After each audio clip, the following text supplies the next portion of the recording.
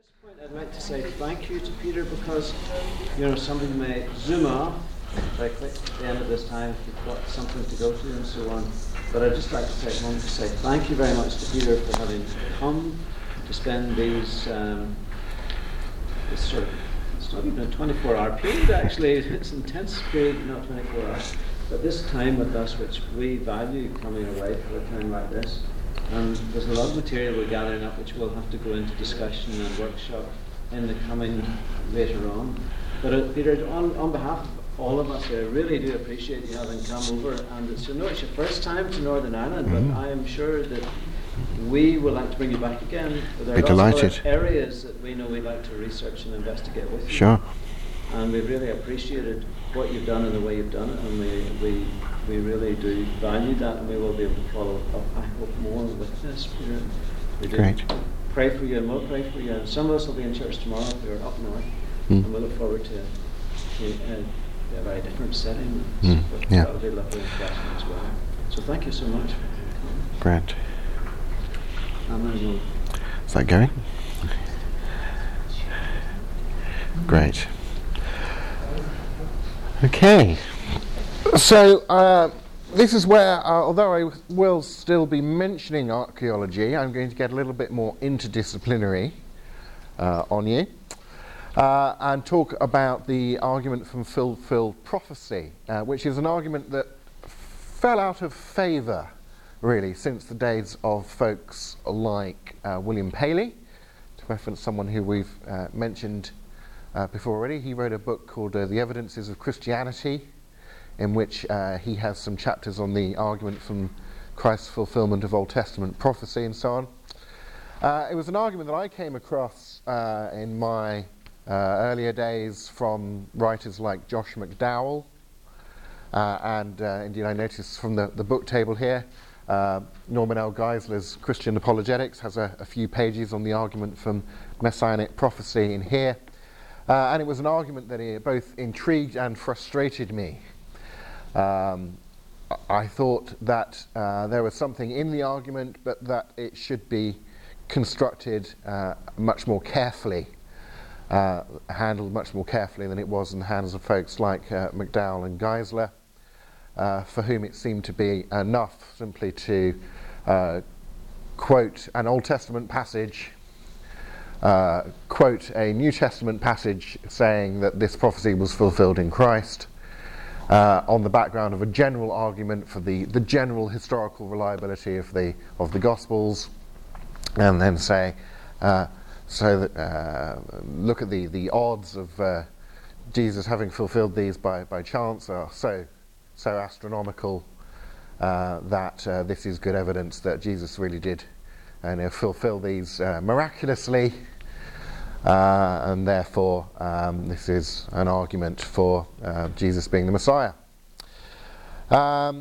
So I've had an ongoing project over a number of years to try and come back to and research and tighten up and strengthen this argument from fulfilled prophecy. It's something I wrote about, one of the chapters in my book, Understanding Jesus, where I look at what I think are the 5 arguments that Jesus and the apostles used in favour of a Christian understanding of Christ, and that this is one of those arguments, and is an argument that works best in the context of all of those arguments, of a cumulative case. You could consider it alongside arguments for God, like the teleological argument we were just looking at, but I think that it's an argument that will have its most power if you already approach this data with belief in some kind of a God in hand.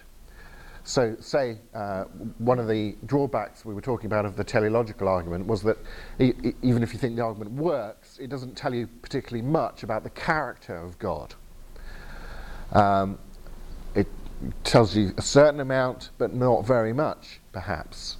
But supposing someone like Anthony Flew or whatever is convinced by the design argument that there's some kind of intelligent creator God behind the universe, then these kind of arguments, such as the argument from fulfilled prophecy for Christ's messianic status and so will be found much more impressive, and as it were, all of the weight of the argument can go into showing that Jesus is who Christians think he is, rather than some of the weight of that argument having to go into thinking, well, is there even a God in the first place?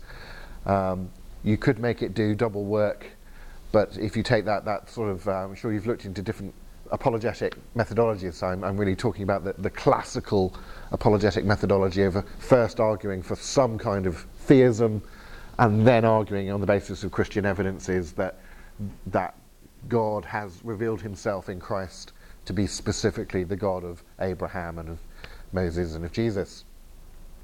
So that's a kind of background, and you'll find lots of material on this, not only in my book Understanding Jesus that I'll be drawing on partly here, but through my website, podcasts and so on.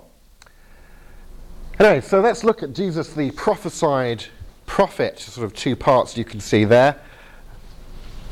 This is where we're looking at historical events and drawing upon not just biblical data here, but drawing upon extra-biblical data in order to make the argument as much as we can, both archaeological and literary evidence from non-biblical and indeed non-Christian sources, which I think will be found much more impressive by non-Christians. So Thomas V. Morris, in his fantastic book, Making Sense of It All, which is really a commentary on Blaise Pascal's Poncy's thoughts on life, his notes for unpublished apologetic work. He died before he could actually write the book based on the notes, but the notes of themselves are so wonderful that they are now published as a book, and people write commentaries on them. And Thomas V. Morris, an American Christian philosopher, writes that a single successful prediction about a remote or unlikely event can be just a lucky guess. A shot in the dark that just happens to hit its target. Of course it can. But the more successful predictions of that sort a person is able to make, the less likely we are to be fully satisfied with just ascribing it all to luck. As Richard Dawkins himself admits, we can only allow ourselves so much luck in our explanations of things. There comes a point, and it may be hard to precisely nail down where that point is, but there certainly comes a point where just saying, oh, that was lucky, just becomes too implausible an explanation of the available data. Marcus Tullius Cicero was a Roman writer, a Roman author about rhetoric, and this is a famous passage that's often talked about in the context of classical thought about design arguments. And you know how we have in the game of Scrabble with the English letters on the movable tiles. And Cicero says, if a countless number of copies of the 1 and 20 letters of the Greek alphabet is talking about here, of the alphabet made of gold or whatever you will, if these sort of tiles of letters were thrown together in some receptacle, put them all in a box and then shaken out onto the ground, would it be possible that they should produce the annals of Aeneas? That they all these letters, you shake them out in a box and you go whoosh, and they form the text of a book. You know, would you feel comfortable at that point saying, oh, that was lucky? Probably not. He says, would they produce the annals of Aeneas? He says, I doubt whether chance could possibly succeed in producing even a single verse of something like that. That's just beyond the capacities of chance to produce that much, what we in modern technical parlance would call something like information. You can break down his argument in slightly more modern terminology, borrowing some terminology that's used within intelligent design theory actually, but they're appealing to an ancient tradition that's used within various modern fields of science when they make this appeal. What design theorists call complex specified information. a particular type of arrangement of things that hits an independently knowable pattern at very long odds. Complex specified information must have an external cause. It's complex, that means it has to be contingent. That arrangement of things, it's one possible arrangement out of a very large number of possible arrangement of things, of those letters. And the fact that the one arrangement that does appear when you throw the letters out of the box adheres to the rules of Greek grammar, that's complex specified information. They must have some sort of external cause, he's arguing. But clearly the letters in and of themselves don't contain that information that's in a book. The information of a book's not contained in the ink that adheres to the pages. Therefore, if you see a book, the complex specified information it exhibits had to come from outside of the letters. Well, natural law-like processes, they work in a regular fashion. So laws could transmit information, but they can't create it. So if there was a law of nature that every time a radio signal went beep, then it had to go beep. And then every time, and another law that said every time it goes beep, it has to go beep, then it would follow that there was only one possible Morse code message that you could send by radio. It would be beep, beep, beep, beep, beep, beep. But you wouldn't be able to send SOS. Beep, beep, beep, beep, beep, beep, beep, beep, beep. That would be impossible. You can only send an SOS because it's a contingent arrangement of short and long static bursts. And that means that you can't explain that by the laws of radio transmission. Or if you have magnetic letters, sometimes you get a magnetic letter set and people put them on their fridge. You know, the laws of magnetism explain why all of the letters stick to the fridge. But the laws of magnetism don't explain why the letters are arranged to spell out the message "buy more milk."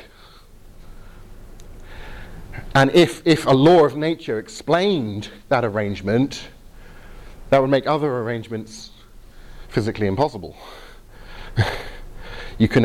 So the information in the message doesn't come from the material constituents of the message. Natural laws could transmit but not produce complex specified information, and chance, as in Cicero's analogy, thought experiment, is very unlikely to produce very much of that kind of information. But we do know of one cause that easily produces that kind of information. We know of an adequate explanation, and that's minds. We regularly experience minds producing that kind of effect. Therefore, the best explanation of a book, or a musical score, or a computer program, or a Morse code message, or fridge magnets arranged to say "buy more milk," is that a mind informed the arrangement of the contingently arranged physical parts of that event, that structure. William Lane Craig boils it down this way and gives a nice analogy. He says, as a basis for making a design inference, in addition to high improbability, there also needs to be conformity to an independently given pattern. So, for example, in a poker game, any deal of cards is equally and highly improbable. Every deal of cards in a game of poker is one possible deal out of all of the possible deals of cards. And the number of that improbability applies to every deal. Okay? They're all equally improbable in that sense. But if you find that every time a certain player deals, he gets all 4 aces, you can bet, haha, this is not the result of chance, but of design. And Craig says, the cowboy in Dodge City who keeps getting the aces when he deals in the poker game in the saloon, and the other cowboys turn over the table and draw their 6-shooters on him and say, "Quick-fingered McGraw, I reckon you're cheating." And Quick-fingered McGraw says, "Hey, guys, what are you upset about? I mean, every deal of cards is equally unlikely as all the others." That explanation's not going to play in Dodge City. So just being unlikely is not in and of itself enough to warrant us, just from looking at that information, the fact that it's unlikely, that's not enough for us to say, therefore it must have been designed. But if it's unlikely and it hits this sort of independent pattern, a specification, that combination of factors does, in our experience, reliably indicate design. So, back to the Scrabble letters. You're playing Scrabble, and you pick out of the Scrabble bag a long series of letters like this. That is a very unlikely event. But you can easily get away without invoking design. It might have been designed. Someone could, if you came in and saw that on the Scrabble table, someone could have deliberately arranged all of those letters in that order. Yeah? But you can't tell that simply by looking at the letters. So that doesn't justify you in thinking, someone's been designing the arrangement of Scrabble letters. It's complex, and it's unlikely, but it's not specified. Or if you pulled out the letters D, O, G, whilst playing Scrabble, and you pull out the letters D. Oh, that's the word do. G, dog, good grief, someone's playing a... No, you're not surprised. You wouldn't be surprised, because it's not all that unlikely that occasionally you pull out the odd short word in English just by chance. Chance can do that. It's specified, but it's not sufficiently complex to trigger your suspicion-ometer, as it were. But suppose you're playing Scrabble and you draw out the bag. All things do become, have become, and will become, some by nature, some by art, and some by chance, Plato Law, Book 10. Then you would be suspicious, I suggest. You would think, someone's pulled a fast one on me here. Where's the candid camera? What's going on? Yeah? Because it's both very complex and specified. And it is, as Plato would have argued, clearly the product of art, design. Or you see someone enter a sequence of numbers into a cash machine and it gives them money. Okay? Were they A, lucky, or B, did they get the money by design? Which way would you bet? Okay? When any complex event matches an independently given specified pattern, we infer design. Now, a PIN number, of course, has 4 digits. Each of those digits is 1 out of 10 possibilities, given you have the number 0 as well. So that's 1 out of 10 times, not add, times 1 out of 10, times 1 out of 10, times 1 out of 10. So just getting your PIN number right is a 1 in 10 to the 4 possibility. That's 1 in 10,000 chance of guessing the PIN number by chance, just guessing it on your first attempt. Now it gets a little bit more complex when we know that you might try a number of times. That will up your chances.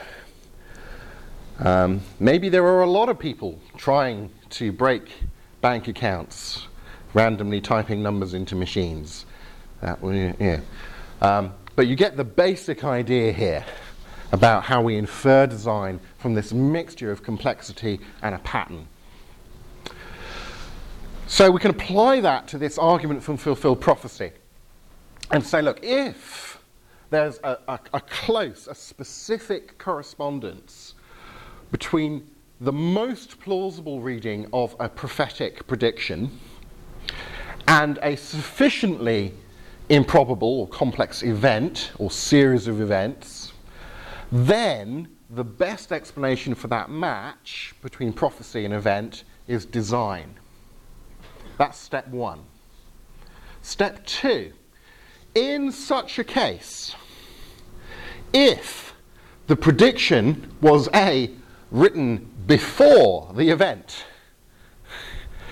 it's quite key, if it was written before the event, and B, the fulfillment event wasn't humanly invented, just made up. Someone didn't just say it happened, although it didn't. It wasn't invented or humanly manipulated in order to fit the prediction.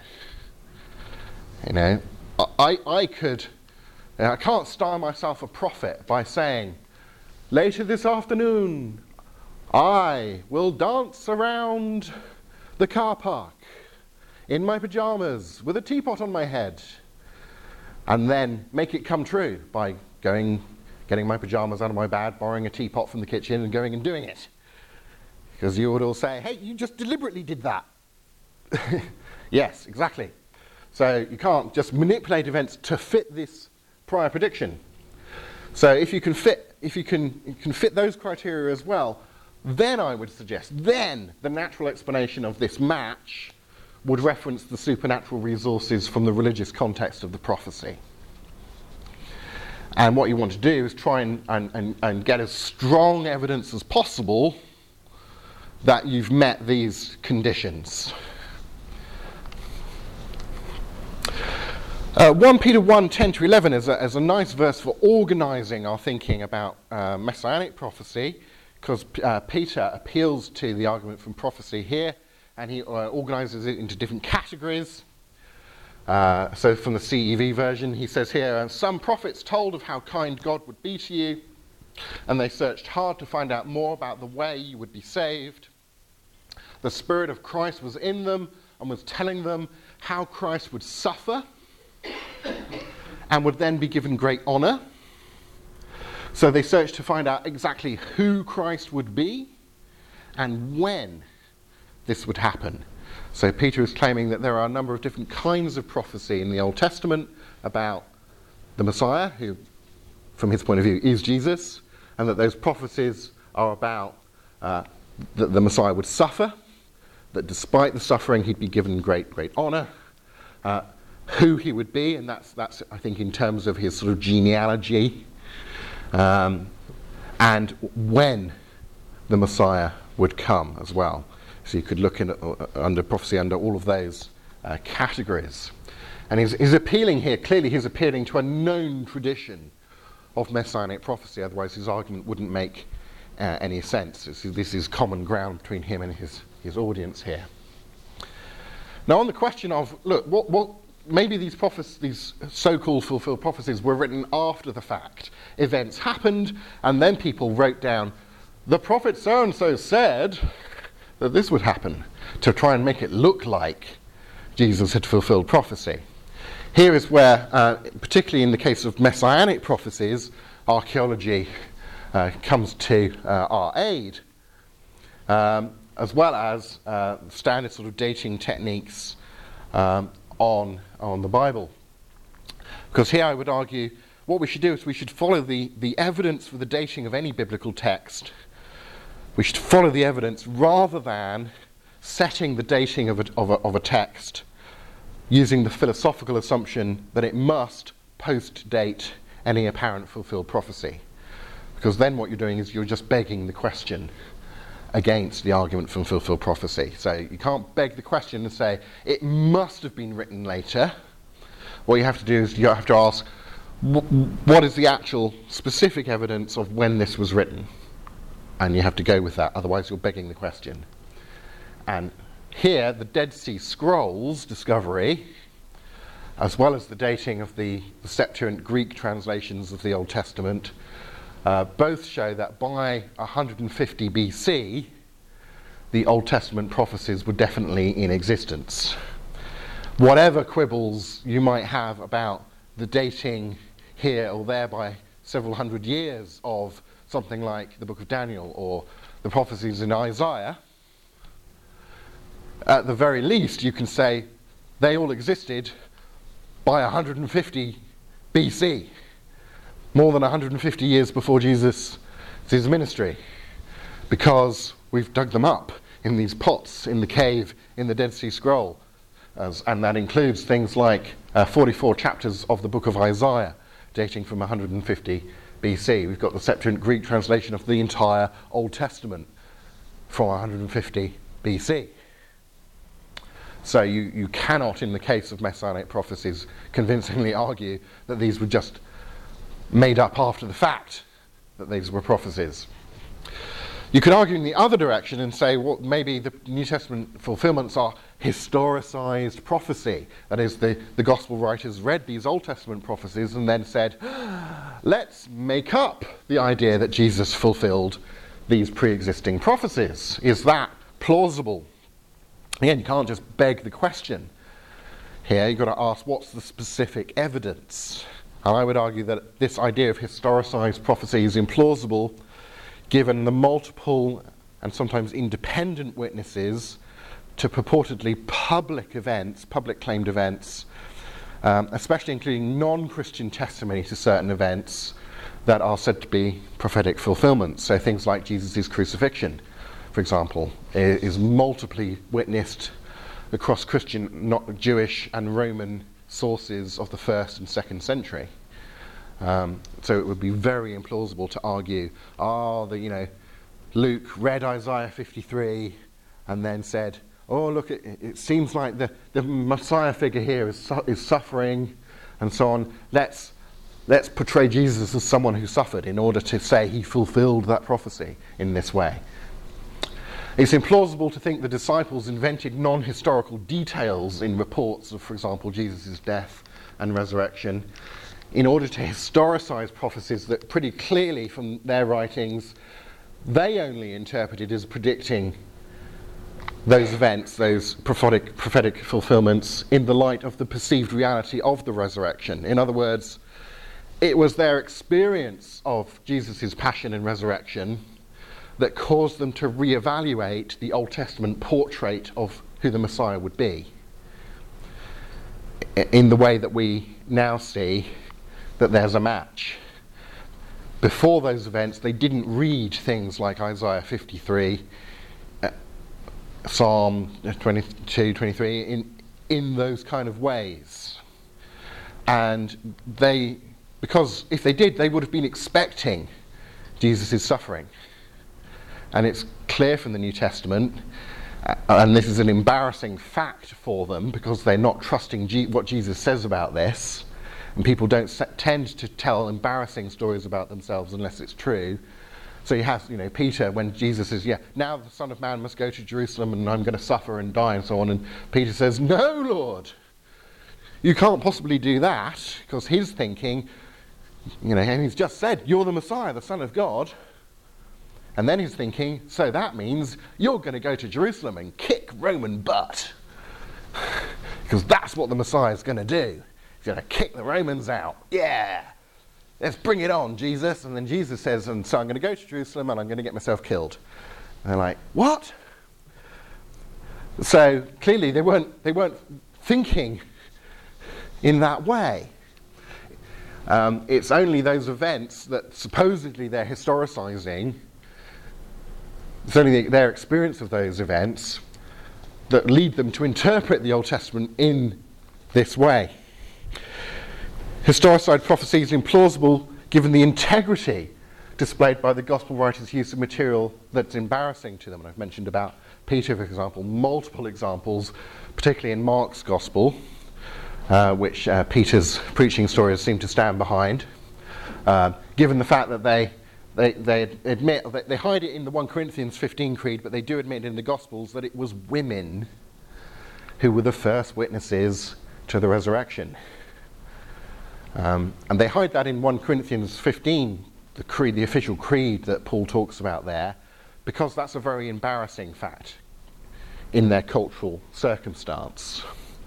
The marginalisation of women at that time meant that telling people, yeah, this happened and our primary witnesses were women, would mean no one's going to believe you. But they do admit that in the Gospels. That's embarrassing. So they seem to be writers who care so much about truth that they are prepared to admit embarrassing to them data. It's implausible given their willingness to be martyred for these beliefs. That, I think, demonstrates a sincerity and a concern for truth, and it's very unlikely that Peter, for example, or James or Stephen would have allowed themselves to be martyred for something that they knew that they had just made up and historicised in the Gospels. Indeed, in 2 Peter it says, "We did not follow cleverly devised stories when we told you about the coming of our Lord Jesus Christ in power, but we were eyewitnesses of his majesty." And that kind of attitude seems borne out by their willingness to die for their faith. Stephen T. Davis pulls this together when he says, had the early Christians engaged in such a practice of thinking, well, we can just kind of make stuff up and put them in the Gospels because it's convenient or useful to us.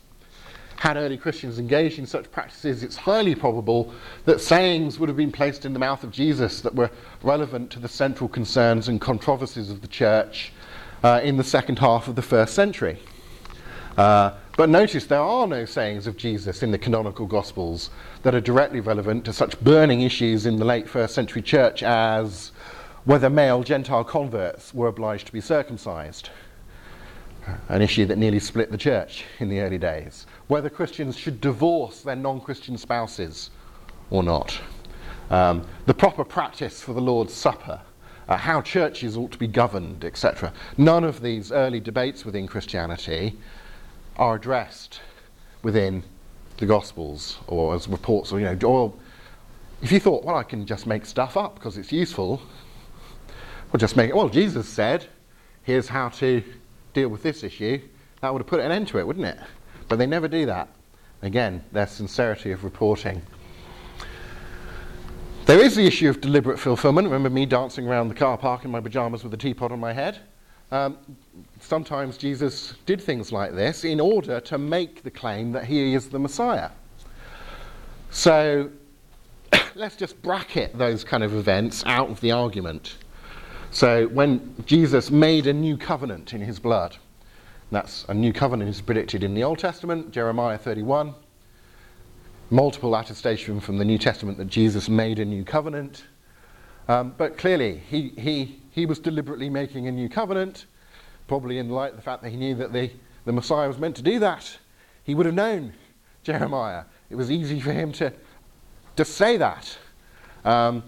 He was probably deliberately fulfilling prophecy, or riding a donkey into Jerusalem, which is sometimes quoted in this argument, saying, there you are, the Old Testament says, a king comes to you riding on a donkey, the foal of a donkey, and so on, and Jesus rode in Jerusalem on a donkey. It's a fulfillment of prophecy. Well, yeah, in a sense it is, but also it's not particularly going to be very impressive to the non-Christian, because they can say, look, Jesus probably just read this in the Old Testament and then said, get me a donkey. That's not all that hard to do. So let's just bracket those kind of events. What we need to notice is that there are many fulfilled prophecies over which Jesus could, humanly speaking, have had very little or indeed no control. So his lineage, humanly speaking, he didn't get much control over what genetic heritage he had within the tribes of Judah, stretching back to King David and so on, or the place of his birth. He wasn't in charge of the birthing arrangements at the time of his birth. Or the fact, at the very least, that he was perceived by his contemporaries of having healed people and of being a very powerful and impressive healer. His rejection by the authorities. You might argue he could kind of deliberately do things that would rile them so they would reject him. But there were other messianic figures. Some of them were embraced by the crowds. It's entirely plausible that he could have been embraced, having done the right things by the authorities, but he wasn't. That one's a little bit more kind of on the borderline, maybe. certainly his repudiation by Peter. He predicts that Peter's going to repudiate him, and Peter does. Peter seems very cut up about that. I think it's implausible to think that this is some sort of conspiratorial arrangement between Jesus and Peter. Hey, Peter, I'm going to predict that you're going to completely abandon me and everything, and what I want you to do is when I get crucified, when I'm out the trial and so on, make sure that you repudiate me 3 times before the cockerel crows, and then we'll put that into the Gospels later. Conspiratorial thinking sort of creeps in at that stage, I think. Or what about the time and circumstances of his death compared to the Psalms and Isaiah 53? Little details. It's interesting, for example, I think I'm right in remembering only John's Gospel mentions the soldiers gambling for his clothing, which is a prediction of something in the Psalms. But John doesn't capitalize upon that. Often in the Gospels they say, such and such happened so that the prophecy would be fulfilled as so-and-so said, blah, and they make an argument. John doesn't make an argument. He just seems to report it as an interesting fact that he noticed, that he doesn't capitalize on. It's like he hasn't noticed that that's in the Psalms. So the circumstances of his resurrection from the dead, as well, we're going to look for Isaiah 53 and so on. Or indeed his prediction of the destruction of the temple after he was no longer on earth, at least, let's put it like that. So these are just some statistics. This is back of the envelope thinking. It's very hard. You can't, of course, scientifically put specific numbers on some of these things. Generally speaking, some of them you can, but most of them you can't. Here are 8 prophecies on Messiah's origins. He's got to come from this tribe. He's got to come through David and Abraham, and he's got to be born in Bethlehem, and he's got to be from the line of David, and so on. And I put a rough estimate of 1 chance in 17 million there by the time you've multiplied the factors together. And the thing here to do is just to be hugely conservative on the numbers you use. Just bend over backwards to be conservative. And if the person you're discussing with thinks that you're not being conservative enough, just invite them to guesstimate some numbers. The fact is there are just so many prophecies that by the time you multiply them together, you very quickly get up into astronomical numbers anyway. Or here are 4 prophecies about Messiah's actions. 1 chance in 10 million, including that Messiah will be a prophet, or let's say will be perceived as a prophet, and that he will be perceived to have healed various ailments. And notice that I'm putting multiple in, including independent testimony from the New Testament here. So John's Gospel as well as the Synoptic Gospels, for example, not just going to sort of one source on that. Now, on the healings and so on, it's interesting to note that we have, if we kind of tabulate Jesus' most famous miracles and look at where the data from the gospel comes, there are some where, again, because the synoptics kind of Matthew and Luke borrow material from Mark, so there's a sort of literary relationship between them. John is thought of as an independent report because there's no literary relation between them. That there are data, for example, Peter's mother-in-law being healed. That's reported by Mark and Matthew in the synoptics, but it's also reported by John independently. That's more impressive than it just being reported by the synoptics or just by John. Or the healing of the Roman centurion's servant, again, reported by John and by the synoptic gospels. There are multiple independent first century witnesses to these miracles. 18 miracles of Jesus appeared in more than one gospel. All 4 categories of miracle have early multiple sources backing them up, including eyewitness sources like John and the Q material that's thought to lie behind Mark's gospel and so on. And that's what's called enemy attestation, non-Christian attestation from outside the Bible, that Jesus was at least perceived to be a miracle worker. So Josephus, using the same language that he used to describe miracles of Old Testament prophets in his Antiquities, says that Jesus was a doer of startling deeds, i.e. miracles.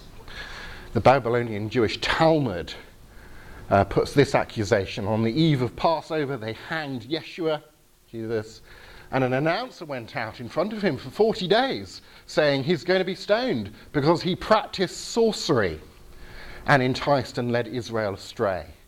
So they're saying, as they do in the Gospels, the Pharisees say, yeah, you've healed someone, but it's by the power of Beelzebub.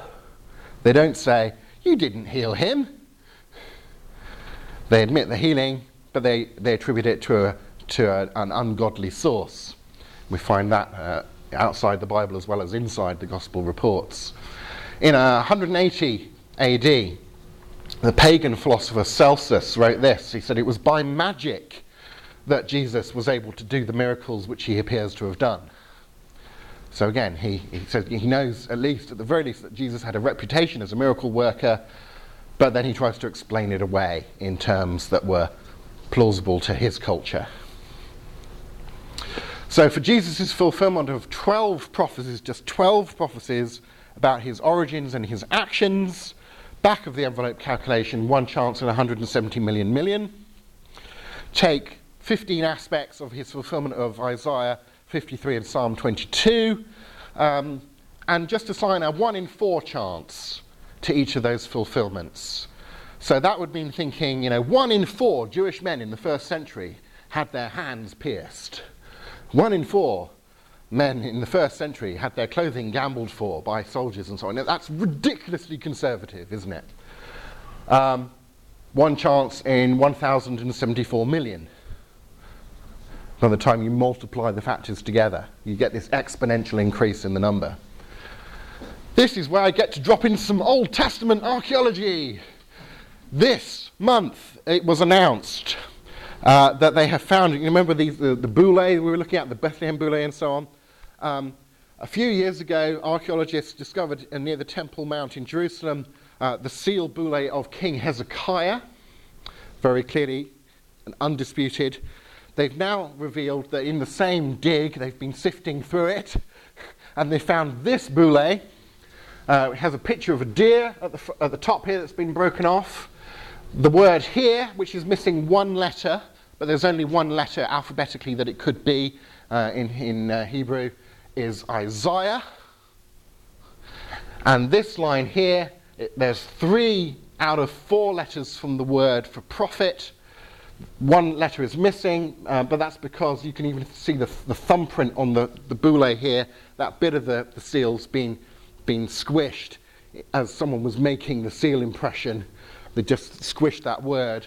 If you follow the line around in the pattern around here, you'll see that there's just enough space missing there for an extra letter. So there probably was an extra letter there. So it's highly plausible that this says Isaiah the prophet, and the fact that it was found like 9 feet away from the Hezekiah boule in Jerusalem at the same historical level. You had to be powerful and rich and so on to have one of these, etc. I think it is exceedingly plausible, if not a knockdown cert, that this is the boule of Isaiah the prophet from Hezekiah's day. And of course, Isaiah associated with prophecies like Isaiah 53, but let's not get into all of the arguments about whether 1 Isaiah or 2 Isaiahs or 3 Isaiahs, and that'll take us down a whole other rabbit trail. But anyway, that's at least an Isaiah. So remember, we can conservatively, using numbers like 1 chance in 4 and so on, estimate that Jesus had 1 chance, let's get this right, in 182,580 million of fulfilling those 27 prophecies that we've looked at by chance. That's roughly 1 chance in 1.8 times 10 to the 23. That's 1.8 times 10 to the 23. If we just took the number 10 to the 23, that is, roughly speaking, the number of grains of sand on the planet.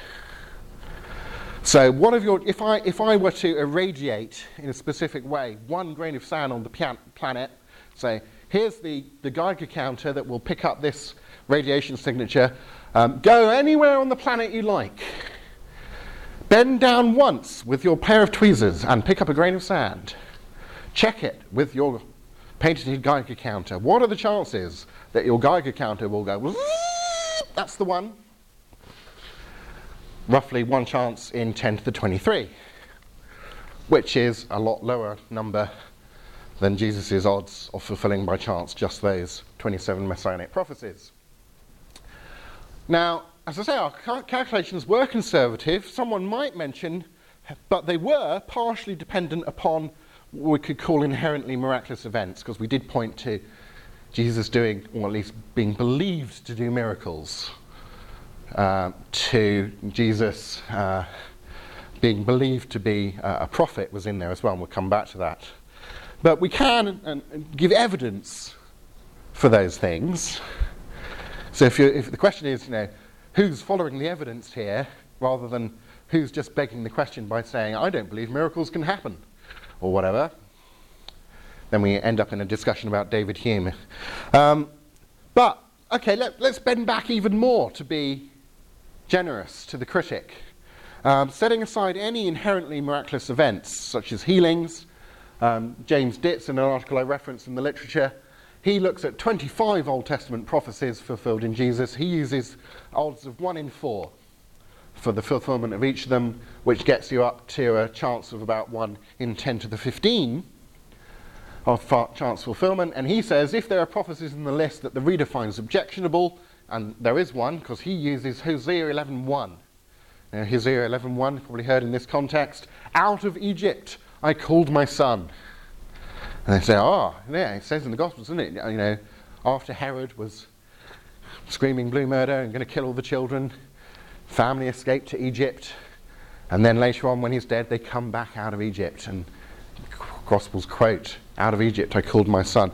Now, in the original context, clearly that is not a messianic prophecy.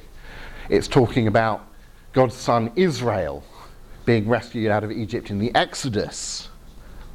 It's what's called a typological fulfillment, which is a whole other area of this argument where you say there's a pattern of God's activity seen in the Old Testament, and the Messiah, as the sort of representative figure of Israel and the children of God, recapitulates in his life various elements of that divine pattern seen in the Old Testament, called a typological fulfillment. But I'm just going to set that kind of thing aside because it saves a lot of arguing, and just say, well, let's drop out that. Let's drop in one of the other one. There are enough Old Testament prophecies that we can swap them in and out. So let's say, okay, what's 1 chance in 10 to the 15? That's 1 quadrillion. That's about the estimated total number of ants that are alive on the planet Earth at any one time. That's not as impressive number as the number of grains of sand, granted, but it's still a pretty impressive number.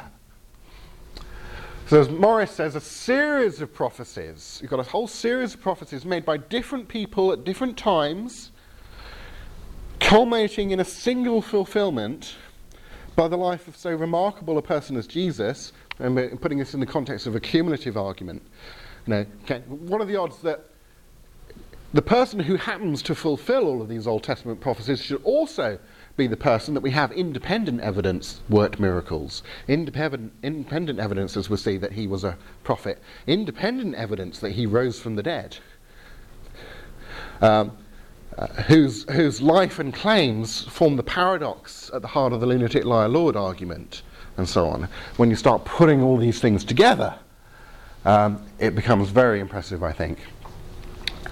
And so remarkable a person as Jesus, it cries out for an explanation of a quite extraordinary sort. It's simply not enough to say, that's lucky. The most reasonable explanation, argues Morris, is that God was involved in the prophecy and or the fulfillment, thereby giving us an extra ground for accepting Jesus as the culmination of divine revelation.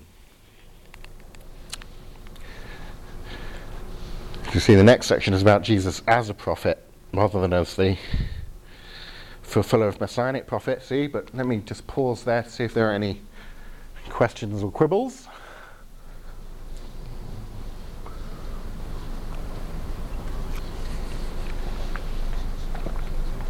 What's the closest you've seen in terms of this being discussed in a very secular environment and given credibility?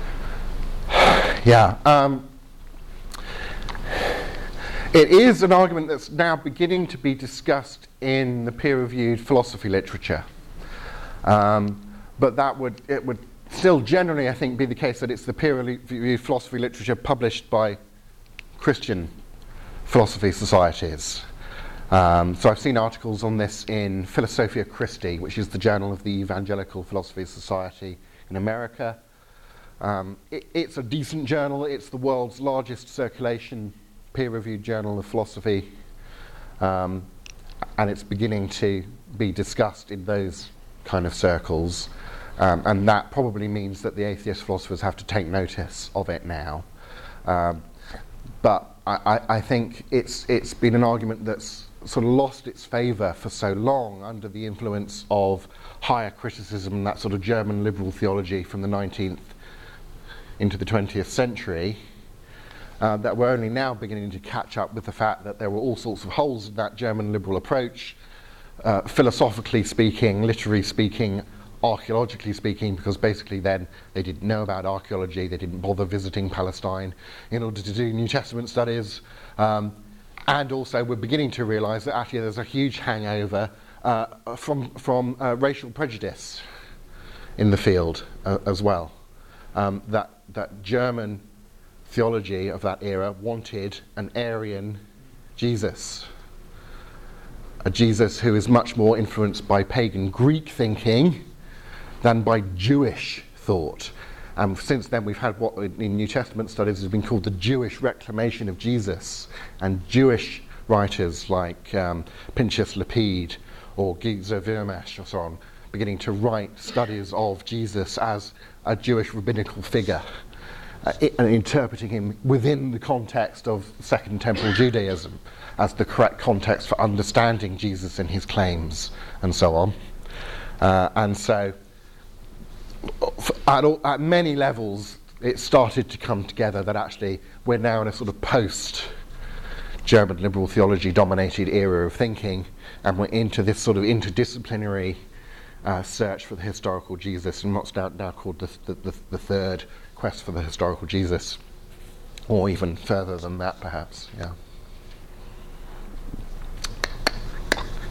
Great. Let's move on to Jesus the prophet here, Deuteronomy 18:15. So this is his fulfillment of one of the Old Testament prophecies. The Lord your God will raise up for you a prophet like me from among you, from your fellow Israelites. You must listen to him, says Moses. And here is Jesus with the disciples looking out over the Temple Mount and his famous prediction about the fall of the temple. Origen, writing in the 2nd century, reports that the Greek writer Phlegon, who was writing in about 80 to 140 AD, so on that bridge from the 1st to the 2nd century, that Phlegon knew of Jesus' prophetic power, and Origen references him and says, now Phlegon, in the 13th or 14th book, I think, of his Chronicles.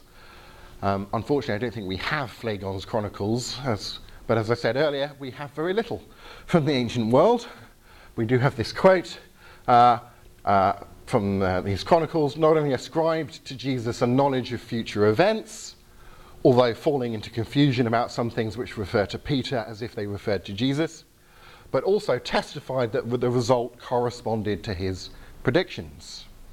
So it's interesting to see that sort of opinion of Jesus from a non-Christian writer relatively close to the events.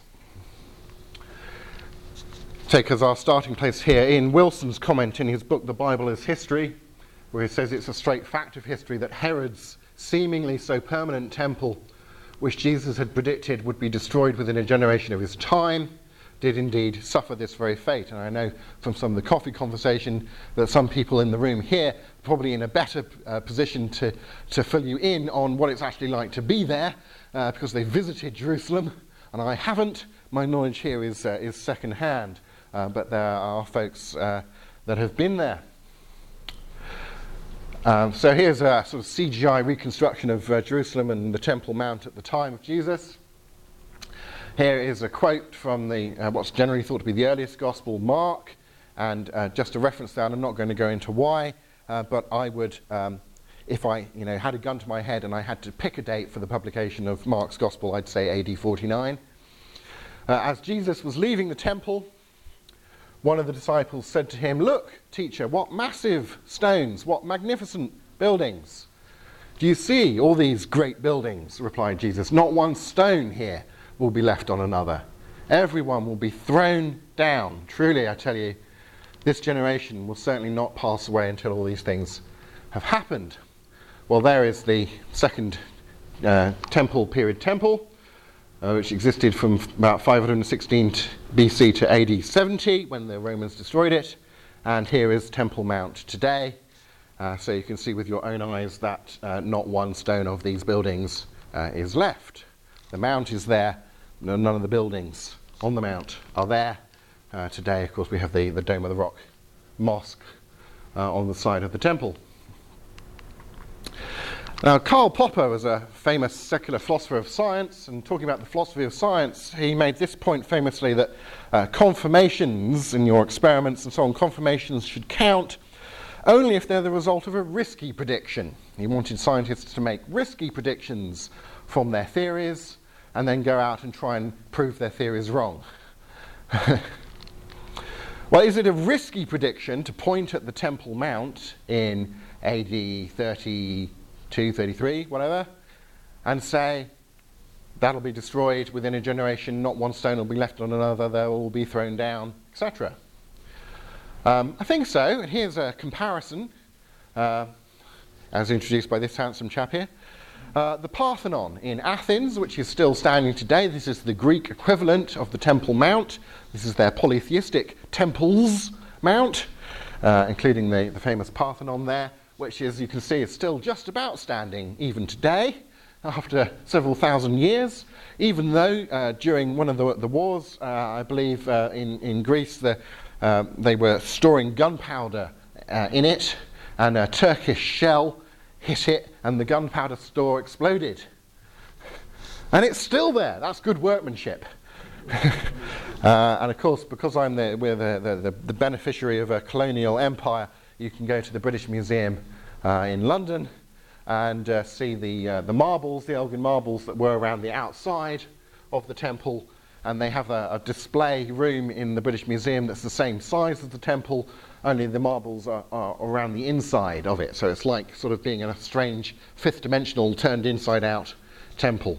Particularly strange experience if you've been there and you've been to the British Museum, and then you can kind of put the two things together in your head, although they're sort of inside out from each other. So I think it was a risky prediction. You can't just point to any old massive temple complex and say, yeah, that'll be destroyed within a generation. But in AD 70, the Romans under Titus did destroy the Roman temple. This is one of the panel sculptures from Titus's Triumph Arch in Rome. Those who've been to Rome may have seen it, and here we have Roman soldiers carrying off among various items from the temple, including the menorah Jewish candlestick from the temple, and the shova, the bread table from the temple, and so on. Now, we're told by sources and historians that at a distance the whole temple looked literally like a mount of snow fretted with golden pinnacles. This is a matter of active debate amongst archaeologists and so on, what exactly the temple probably looked like. Here's a model reconstruction here, and you can see the sort of white marble and gold leaf fretwork all over it. Now, there's controversy as to why it happened, how it happened, but during the siege of the temple, when the Romans finally took over the temple complex where the Jewish rebels was the last place they were kind of holding up, the temple was destroyed by fire. Fire raged inside and out, and it caused the gold fittings and the gold gilding inside and on its outside walls to melt. And so all this gold that had been decorating the temple ran in between the cracks of the stones. Now, what does a conquering army want when your men have conquered somewhere? It's like, hooray, we've conquered it! Booty! So, during the pillaging of the temple, they took the stones apart in order to get the gold. And during that process, going through the stones, getting the gold, throwing the stones off the Temple Mount, fulfilling Jesus' prophecy. I think you can probably see that Jesus' prophecy seems to come in sort of two degrees of warning if we compare what's in Luke and what's in Mark on this topic.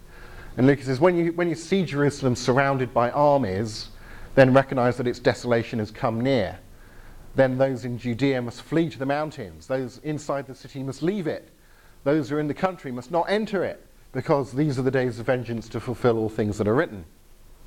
In Mark, we have this comment: when you see the abomination that causes desolation standing when it does not belong, then let those who are in Judea flee to the mountains. Let no one on the housetop go down or enter the house to take anything out. Let no one in the field go back to get their cloak.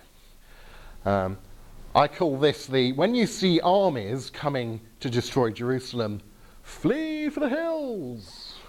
When you see the abomination that causes desolation in Jerusalem, flee right now. It is really urgent that you get the heck out of there. The end is nigh. Now, several commentators have linked the events of AD 70, when Titus forced his way into the temple sanctuary, with this prediction of the abomination that causes desolation. Titus's soldiers set up their Roman standards in the temple. In Jewish thinking, those Roman standards, like the sort of unit flags of their day, would have been considered as pagan idols. And they sacrifice to their gods before their idols, their standards, and they proclaim Titus, the general at that stage, they proclaim him as Emperor of Rome, because he's had this great victory, and they're going to go, you can take us all the way, Titus, give us all the gold and everything. They proclaim him Emperor. But other commentators disagree. There's debate about this. So Robert Stein, in his very good book, which I recommend to you, on Jesus, the Temple, and the Coming of the Son of Man, he says that this event in AD 70 is surely too late to serve as a sign to flee Jerusalem. And then my ears prick up, because actually, didn't we just read that Jesus said those who are in Judea should flee? But anyway, Judea includes Jerusalem, but he just narrows it down to Jerusalem. So there's a bit of a problem there. But it says, too late is a sign to flee Jerusalem after the siege of Jerusalem, when flight was no longer possible.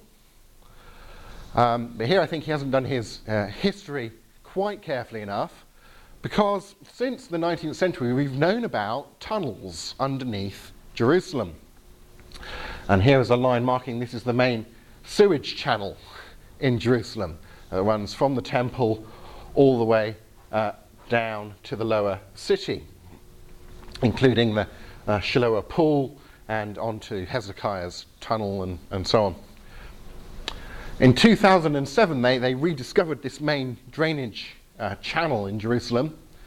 Norman Golb, who's a professor of Jewish history at the University of Chicago, says that underground passages enabled many inhabitants of Jerusalem to exit the city and flee both south to Masada and via the Nahal Kidron and other wadis, heading from Jerusalem eastward towards the Dead Sea when the Romans were besieging the place. And there he is inside one of these underground tunnels.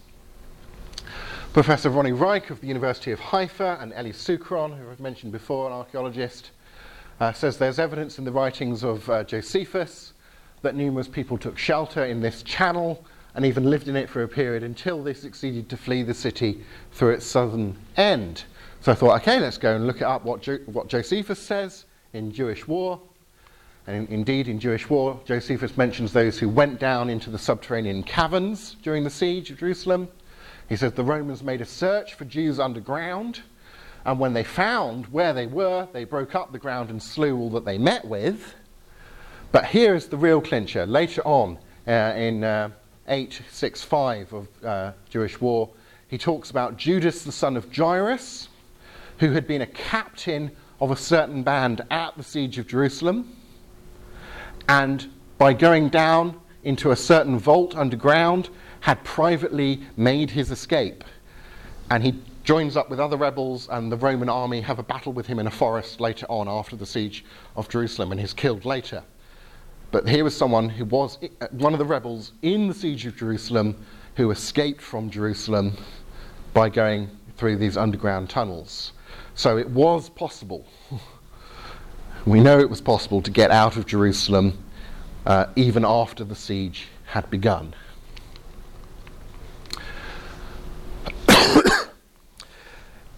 Now, was this prophecy, is this a backdated prophecy? Josephus actually records the prophecy of another Jesus. It was a popular name at the time.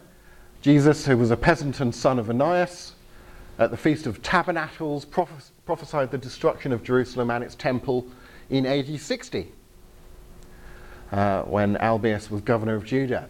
And so he asks if, Dean L. Overman, quoting Josephus here, asks if Jesus, son of Ananias, could make such a prediction prior to AD 70, well, why not Jesus?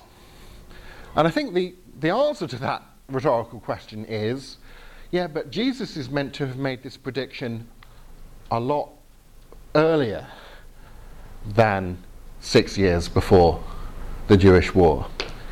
So that would make it a lot harder to predict. Maybe it was in the air in the 60s, but could you make the same prediction as reasonably in the 30s?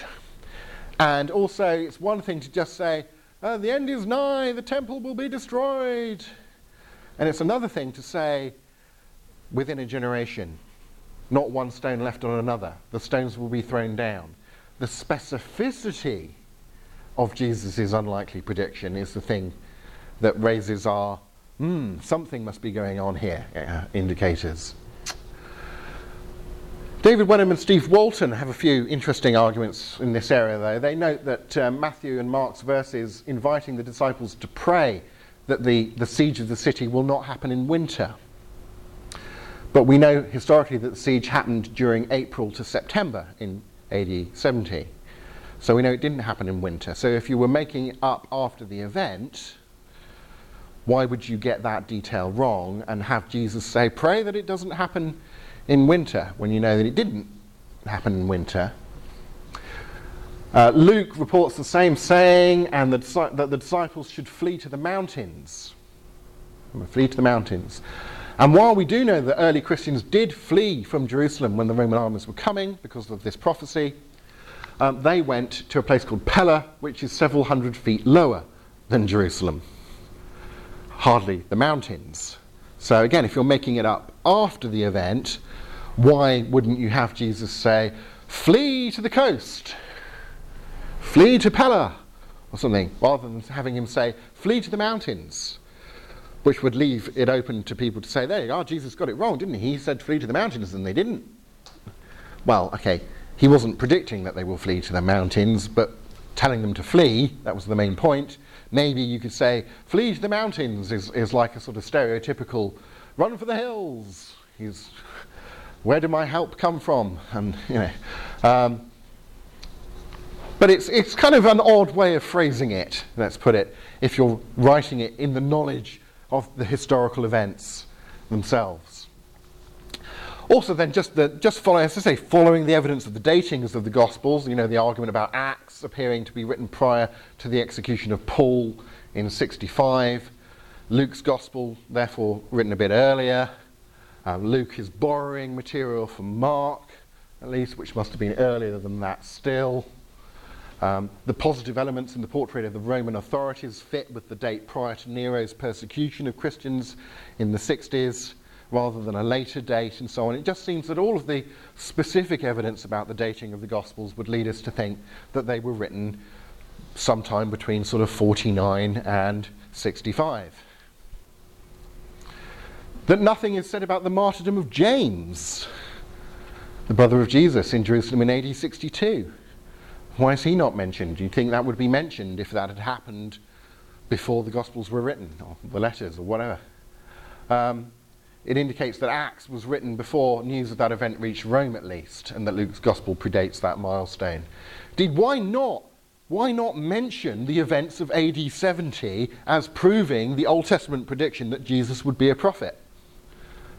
Why doesn't Mark or Luke or whoever say, look, Moses in Deuteronomy said this, and we know that Jesus was a powerful prophet because he got all of the details about the fall of Jerusalem in AD 70 right. Remember that?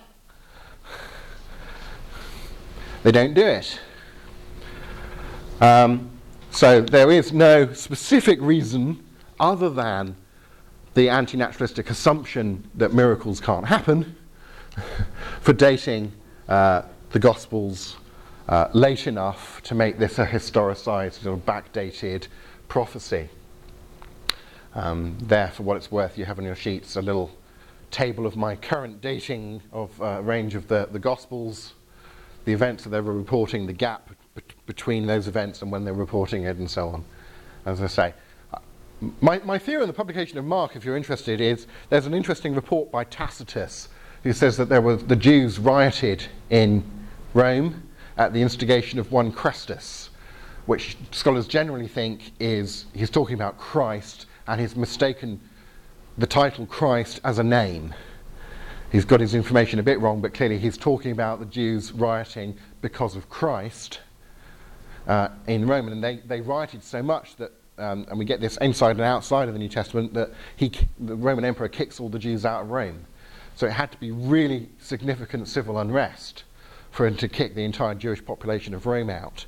Now, if, having been at the Council of Jerusalem, Mark has met up again with Peter, having split off from Paul's missionary journey and upsetting Paul to go back to Jerusalem because he's heard Peter's back there, showing him his first draft of the gospel, saying, I'm going to put these teaching stories together that I've been using on mission with Paul that I remember you using in Rome, and I marry it with this passion account from Mary Magdalene or whatever, and then when we get back to Rome, let's have someone publish that as a biography of Jesus. That would be really useful for the mission of the church. And after the Council of Jerusalem, they get back to Jerusalem in AD 49, publish the first gospel in Rome, where it was published according to the early church fathers. Wouldn't that be an event that would kick up a stink amongst the Jewish population of Rome? It's a circumstantial case, but take it or leave it. So, it's the specificity of Jesus' arguments, predictions here, I think. Remember him saying, these massive stones, just look at here's a person, here's one of the stones from the buildings on the temple. If you had odds of 1 in 10 each, that unlikeliness would be the same as getting the pin number right by chance. Just those 4 predictions. Thank you very much. Best travels. So sorry. That's all right. No worries. All the best. Thanks for coming. You too. But actually, Jesus' prediction is more specific than just those 4 elements. There are actually 12 elements to Jesus' prophecy about the Temple Mount in Mark 13 that I can distinguish. And you'll have to look at the sheets to get the detail of this, but I think at least all of them have independent evidence in favour of their fulfilment, and at least 10 of them have really strong independent evidence. 2 of them have partial independent evidence that they were fulfilled. So if we have 12 predictions at odds of 1 in 10, that would be 1 in 10 to the 12. Let's bend over backwards again. Let's just use odds of 1 in 4. That gives us roughly 1 in a million, or 1 in 10 to the 8. But Jesus made other prophecies as well. We mentioned about Peter denying him and so on. Now that's a fairly short-term prophecy. It's harder to argue there that we're sure that the prophecy was made beforehand and so on. Short-term. There's a mid-term one about Jesus saying the gospel would be preached to all nations, i.e. the whole Greco-Roman world. There's a very long-term prediction from Jesus that his words would never be forgotten. Now, in a sense, you say, well, we haven't finished that experiment yet, so who knows? But, we've had 2,000 years of the experiment, and it seems to be going quite well so far, I would argue. Again, at odds of just 1 in 100 each, that would be 1 in 10 to the 8. So, what's the total probability that we've looked at here?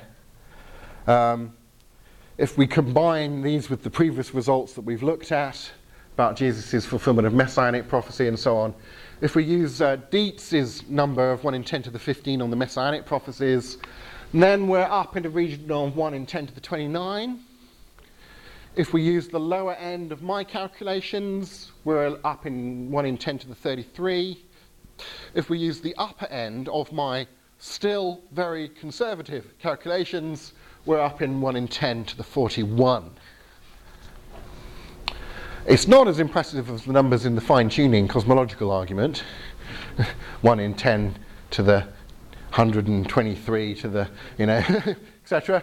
But still, these are astronomically large numbers. And really, I would just say, what you make of the fulfilled prophecy aspect of what we've looked at in the second session will really depend mainly upon the worldview you bring to the evidence. And if someone wants to dig their heels in and say, look, I think I've got really good reasons for an atheistic, naturalistic worldview, and David Hume convinces me that miracles are impossible, and so there must be some other explanation other than a miraculous one for this, well, then you probably need to talk about other issues before coming back to this one. But certainly for someone who's coming, as I said earlier, coming at this data already believing in maybe some kind of a God, and is asking the question, has God revealed himself in any specific religious tradition? It's really difficult to deny that miracles are at least possible if there's a God who exists, who might possibly work miracles and so on. So this argument would carry a lot more weight with that kind of an audience, as it were. So these are sort of context specific. And it'll carry more weight in the whole context, as I said, of those. I think there's a range of arguments for the Christian view of Jesus. This is just part of the cumulative case. But note this, even if we set aside the question of fulfilled prophecy, just as we were looking at in the first session about just archaeological corroboration of things the Bible says, the archaeological and extra-biblical quotes that we looked at from Jewish and pagan and Roman writers and so on, that data shows that at least in the cases examined, the Gospels present reliable information about what happened in history. The Gospels claim at least that Jesus was perceived to have healed people. And we have very strong historical evidence, inside and outside of the Bible, that that's true. That doesn't necessarily show that he did miraculously heal people. That might be a second kind of question on there. But there's an overlap there between what the Bible's claiming and what the independent evidence can show us. And we see that again and again. You might, even if you think that Jesus' predictions about the temple are historicized or made up after the event or something, you have at least to admit that the Bible contains accurate information about what did happen in history. It gets the details of what happened to the temple in AD 70 correct. But the fact that the Gospels have access to reliable historical information in that sense, in a way that contrasts sharply to, say, the Gnostic Gospels, does tend to support the proposition that the Gospels are reliably reporting not only historical events in general, but say something like the existence, content and dates of certain prophecies that Jesus fulfilled or made. If all the evidence shows that they're being accurate when talking about Licinus being tetrarch of such and such, or the high priest at the time of Jesus being called Caiaphas, or the stones of the Temple Mount having been thrown down after the Romans destroy it, then it becomes a bit more plausible, at least, to think that when they talk about there was this prophecy made by Jesus and so on, maybe they were being accurate about that as well. Particularly, as I say, given the context of how honest they seem to be with the data in the rest of the cases, even when it's injurious to themselves, when they paint themselves in a bad light, when they admit what to them are embarrassing facts, when they're prepared to die for things that if they knew they had made up, surely they would not have died for. The way in which they're not prepared to just make up words and put them into the mouth of Jesus in order to solve big controversies within the church of their day, and so on. Surely, if we're just concerned with following where the evidence points, it seems to point to Jesus fulfilling Old Testament prophecies at very long odds and making a number of prophecies that were fulfilled at quite long odds. And that seems to be something that points to the Christian view of Jesus. And as I say, really your only real sort of get-out clause from this is going to be to move to a philosophical level of argument. And then you need to engage at that philosophical level rather than debating at this sort of specific historical level. And at least you can say, notice, now we're not talking about history and documents and archaeology and things. Now we're talking about, whether David Hume was right about miracles and so on. Yeah.